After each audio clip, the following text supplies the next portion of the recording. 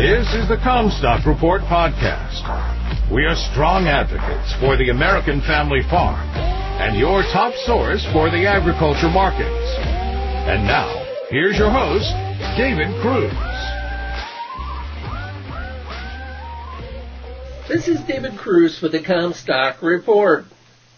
Over Christmas, Chinese President Xi Jinping detailed his long-term goals just ahead of a two-day Central Rural Work Conference on state-run China Central Television.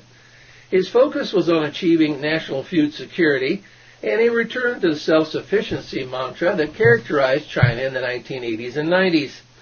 He called for farmland protection and expanding soybean and oil crop planting. He said that ensuring the supply of primary agricultural products was an important strategic issue. He called on efforts to boost production, saying the push was an effort to safeguard grain security and protect farmland, make down-to-earth structural adjustments, expand the planting of soybean and oil crops, as well as ensure the supplies of pork, vegetables, and other agricultural and sideline products. Our take on this is that China does indeed plan geopolitical dominance and is bracing for the possibility of new trade sanctions if they go too far. China wants to bring abandoned land back into production. The Chinese Minister of Agricultural and Rural Affairs told the People's Daily that abandoned land needed to be brought back into cultivation and that intercropping needed to be used to ensure stable grain acreage in 2022. Safeguarding the supply of security of grains and important agricultural and sideline products is always their top task and main priority, he told the paper. The leader of the Chinese Communist Party, Xi Jinping, said at the conference that China must establish a strategic baseline to ensure self-sufficiency in key commodities, for securing the supply of primary products will help advance the country's long-term agenda. That only reinforces our suspicion of what that agenda may entail. We were particularly struck by some Western analysts viewing this conference as a thinly veiled reference to increasing tensions with the U.S. and allies such as Australia that could prod China to actually go into a buying binge to rebuild reserves while it ramps up its own domestic production over the next several years. There has been a ceasefire in the trade war between China and the United States, but also there has been no further advancement in any trade liberalization.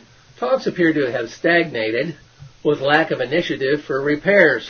The United States continues to adhere to a protectionist policy, while China is preparing for the worst-case scenario. In order to comply with the Phase 1 trade agreement, China would have to have focused its purchases more on the United States, yet they have not done so, letting market forces determine their points of origination of different products. Brazil and other sources of food origination for China have not been penalized by Phase 1. CoBank recently offered some forecasts, that some of which were positive and some not so much, for 2022. CoBank thinks that biofuels enters 2022 with considerable momentum, as the ethanol complex is revving on all cylinders, driven by strong consumer demand and higher gasoline and fuel ethanol prices. Beyond ethanol, 2022 should see the continued build-out of soybean crushing and soy oil refining capacity to support the expected growth in renewable diesel. CoBank is optimistic that lean supplies and strong demand will bolster prices of animal proteins. The Bureau of Labor Statistics Consumer Price Index for all meats, poultry, fish, and eggs hit an all-time high in October, up 12% year-on-year. As restaurant and grocery prices adjust, consumer-level meat inflation is likely to continue well into the new year.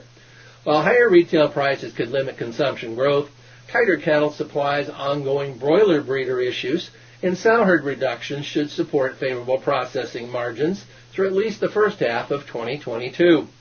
Though beef exports have been robust during the second half of 2021, the collective U.S. protein opportunity to China may have already peaked. They also see that climate policy will continue to drive private sector economic activity. Many have wrongly assumed that big business generally regards concern about climate change as a nuisance to be managed and only promoted by the radical fringe in politics. Not so at all. CoBank put it like this: reasonable people can disagree as to the wisdom of this current policy emphasis on addressing climate change. What is beyond doubt is that climate concerns are reshaping global capital markets and the behavior of private business across sectors and geography, and will continue to do so in the years ahead. Even conservative businesses see the profit in climate change policy.